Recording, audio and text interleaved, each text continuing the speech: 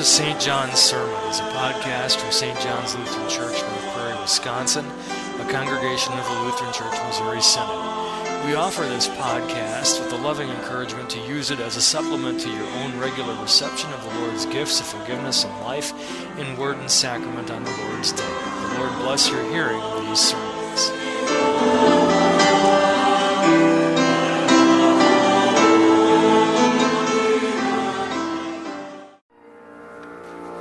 Grace to you and peace from God the Father and our Lord and Savior, Jesus Christ. Amen. The text is the epistle lesson with some help from the Holy Gospel. Dear friends in Christ, here is the Word. In the middle of some of the exhaustion of the last couple of weeks since my mother's passing, I remember at one point I was down in our basement. I sat down in the recliner and I pulled out the remote control. I turned on the television, I turned on Apple TV, I pulled up the YouTube app, and I typed in 3 letters. SNL. I was looking for something funny, as you can tell. And the first thing that came up in the search list was top 10 SNL skits. So I went to it. It was a video put together by BuzzFeed.com. I don't know if you've ever heard of BuzzFeed, but BuzzFeed specializes in top 10 lists. Some of them get absolutely silly. I can't understand our modern day's fascination with lists. I'll just be honest with you. Top 10 varieties of cookies and cream ice cream in America today. I mean, really? But I watched it, I enjoyed it, and I thought to myself, and to think that I wasted 2.5 hours watching that 40th anniversary special that had almost nothing. It was terrible. It was awful. But I enjoyed that particular video, but it got me thinking about lists. Why are we so fascinated with them? You ever watched VH1? Back in the day, VH1 was all music videos, and then it became lists. After list after list. Top 20 songs of the 1990s, top whatever. Maybe this fascination with it. And to me, there's very little creative about a list. I mean, when you write out a grocery list, you're not being creative, are you? You're just kind of looking at your needs and you're chronicling them and getting ready to go to the grocery store. When you do a to-do list, you're not being terribly creative. I would like to see a to-do list that has something that I've never done before, like on my to-do list for tomorrow. Go skydiving. Of course, we call that the bucket list, right? But at the end of the day, lists are just, to me, necessary evils. If it weren't for my bad memory, I would be just as happy without all these lists. Christianity, as I said before when I was talking to the children, is not a to-do list. It's not, and it doesn't mean because we're Christians we're all of a sudden very good at to-do lists. We're all of a sudden very good at keeping the 10 Commandments. It seems to me that one of the striking things about the most faithful people in the Bible is they don't stand up before others and try and tell you what wonderful spiritual warriors they are. Which is funny because I hear a lot of Christians today doing that. But Abraham would have no reason to. For every good thing he does, there's an equally awful and opposite bad thing he does. David wouldn't have a very good reason to do this either. He doesn't thump his chest and say, "Look at me and what a good boy I am," especially after his little encounter with Bathsheba. He writes Psalm 51. And if you go read Psalm 51, which is an important psalm for the season of Lent, but it's also an important psalm for the Christian life in general, David's not saying anything much good about himself. He does say, now that he's forgiven, towards the end of the psalm, what he will do about that, which is a matter of teaching others God's ways and things like that. But he doesn't thump his chest and say, "Look at me." He doesn't pull out a plum and say, "What a good boy am I." He hasn't done terribly good on God's lists, or list, the 10 Commandments. Oh, he has his great moments. He also has his pretty lousy moments. That sounds like you and like me. There's nothing terribly creative about a list. God gave a list, the 10 Commandments, and we should take that seriously, recognizing all along that we will never take it perfectly seriously. Only one was able to do that, and that's where Paul takes us in Romans chapter 5. He doesn't throw at us a list. He does throw at us 4 what I would call characteristics of the Christian life, but he doesn't really do that like the Ten Commandments. He doesn't write a list. He more or less kind of comes at this like an artist trying to paint a portrait, which requires a lot more creativity in the end. Paul essentially challenges us in Romans chapter 5 to look into the face of Christ on the cross and try and conclude what that means for our lives every day. He throws a picture at you. So in your mind's eye now, I want you to see that picture.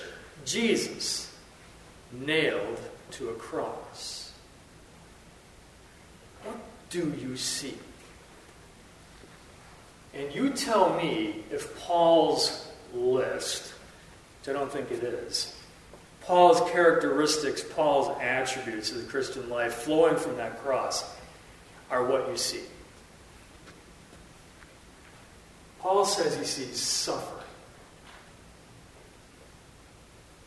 which connects over to our Holy Gospel lesson, where Jesus makes also a promise to his disciples. It's the sort of promise you don't always want to get. If anyone would come after me, he must take up his cross and follow me. So this list of characteristics begins at a very unusual place. A place we don't like to go. A place that often, when it happens to us, causes us to raise questions about God and whether God really loves us. Jesus says, you follow me, you can count on it. You will suffer. It will happen. The Bible also says that living in a sinful and fallen world, we're going to suffer. You can count on it. Pain, sickness, and indeed all the other emotional pain that we often inflict on ourselves through the way in which we live our lives and the mistakes we've made and all of that leads to that. But now, presuming that the solution to that suffering is also in that Jesus that's in our mind's eye on the cross, bleeding out for us and for our forgiveness, the next thing that Paul mentions, the next word's pretty important too. And it's very cross-centered. Endurance. Can you imagine from, say, 9, 10 o'clock on Thursday night till he dies at 3 in the afternoon on Friday afternoon? Can you imagine what sort of self-control it must have taken Jesus not to shout back, not to throw the accusing finger at his accusers, not to cry out the injustice of what was happening to him on the cross, to say very few words indeed from the minute he's lifted up for your salvation. Some of the words, I can remember one time having to preach the words, I thirst, and to this day I have no idea that they mean anything more than that he was just thirsty at that moment. How do you preach that? He doesn't say much of anything. Patiently, quietly, calmly enduring all the way to the end. And if this life for us Christians does sort of begin at that place of you're going to have sufferings, you're going to struggle as a Christian. You know, those 10 Commandments, they could cause enough suffering of their own as we wrestle with why we don't keep them always or how impossible it seems to keep them. And yet during this life, following in the way of Jesus, letting Jesus' cross define who we are, it creates endurance. We continue to move through this life, somehow getting to the end victorious by the gift of the forgiveness of sins in Christ which flows from his cross. This life is a marathon, and we endure it all the way to the end.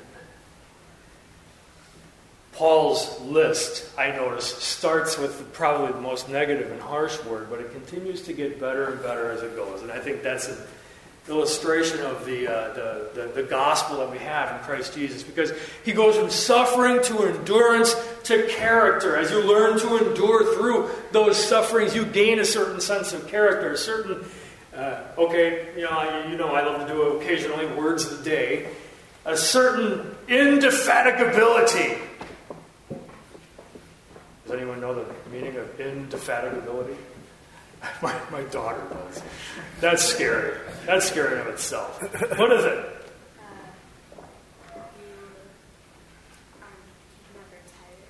Yeah, you can't be beaten. You don't get fatigued. You can't be beaten. You already have a victory. And it's manifested itself every time you've had to endure it. Every time you've had to endure through a suffering, this, that, and the other thing. When Christ's cross becomes the cross that you end up bearing in this life, knowing that his cross covered the sins of the whole world, yours included, you start to learn to live in that victory, and that produces character. I think every one of us in this room probably has someone in their lives who embodies Christian character for them. Someone who quietly and patiently put up in the midst of struggles. Someone who endured. Someone who suffered with grace, maybe. And someone who embodied so much the patience and whatever that you see in Jesus. Now, ultimately, those people that embody that for us still had a sinful nature. So when we really want to see this in action, again, we look at Jesus. Jesus' character. Jesus' willingness to address people's needs, their biggest need of all, the need for the forgiveness of sins and salvation and life. His willingness to go to a cross. I hear tied to this word character, the word love, which is where Paul goes later in the argument. This is how we know what love is, that while we were still sinners, Christ Jesus laid down his life for us. Paul's now painting a picture. This really isn't a list. He's painting a picture of what life looks like when it is shaped like Jesus' cross. Some people call it the cruciform life. That means the shaped like the cross life. And lastly, Paul's list ends with the word hope.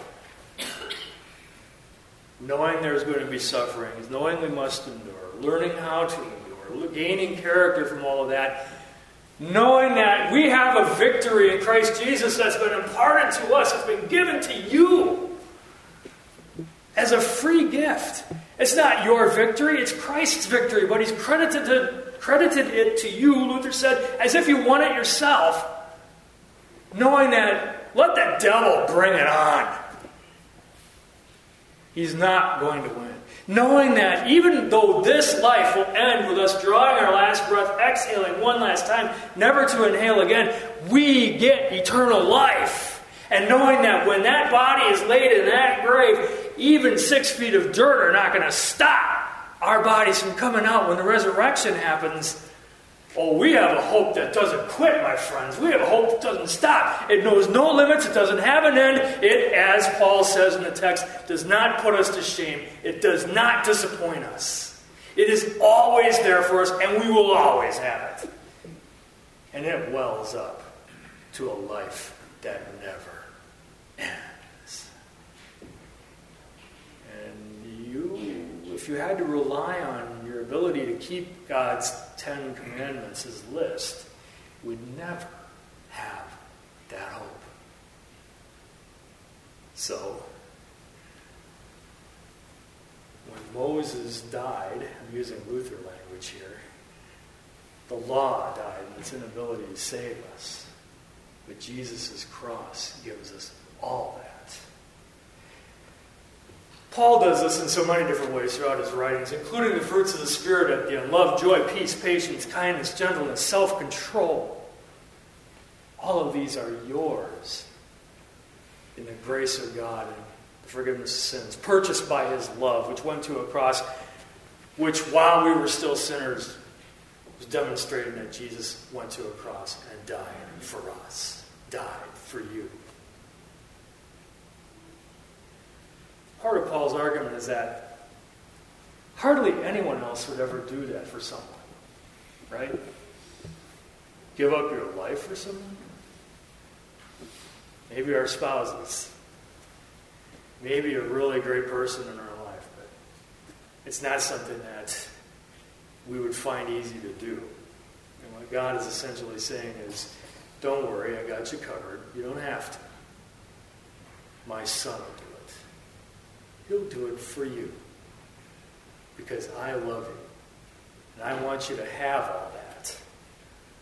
From the suffering, to the endurance, to the character, to the hope, to the love, to the joy, to the peace, to new life in this life, to eternal life in the next, to resurrection, body and soul, in the new heavens and the new earth. This thing has no end that we call Christianity. And God be praised, He hasn't let us try to figure out a way to keep some sort of list to get there. Because if that were what it was all about, I'm not getting there. And neither are you. Christ kept it. Christ fulfilled it. And then Christ made the ultimate sacrifice that makes you like Him, gives you a life like His, gives you a victory that is His, and gives you a hope that never ends.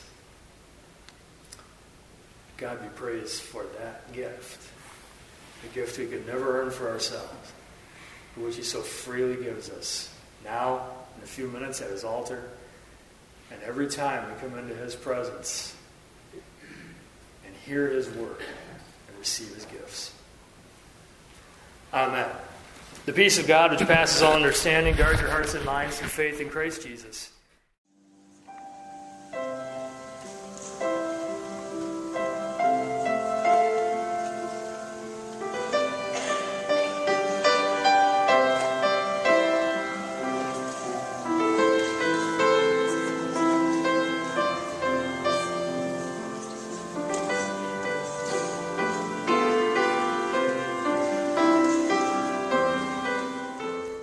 This podcast is a service of St. John's Lutheran Church in North Prairie, Wisconsin. For more information, including location, service times, and links to other Lutheran agencies, please visit our website at www.stjohnsnp.org. That's www.stjohnsnp.org. Theme music performed by Mr. Philip Magnus.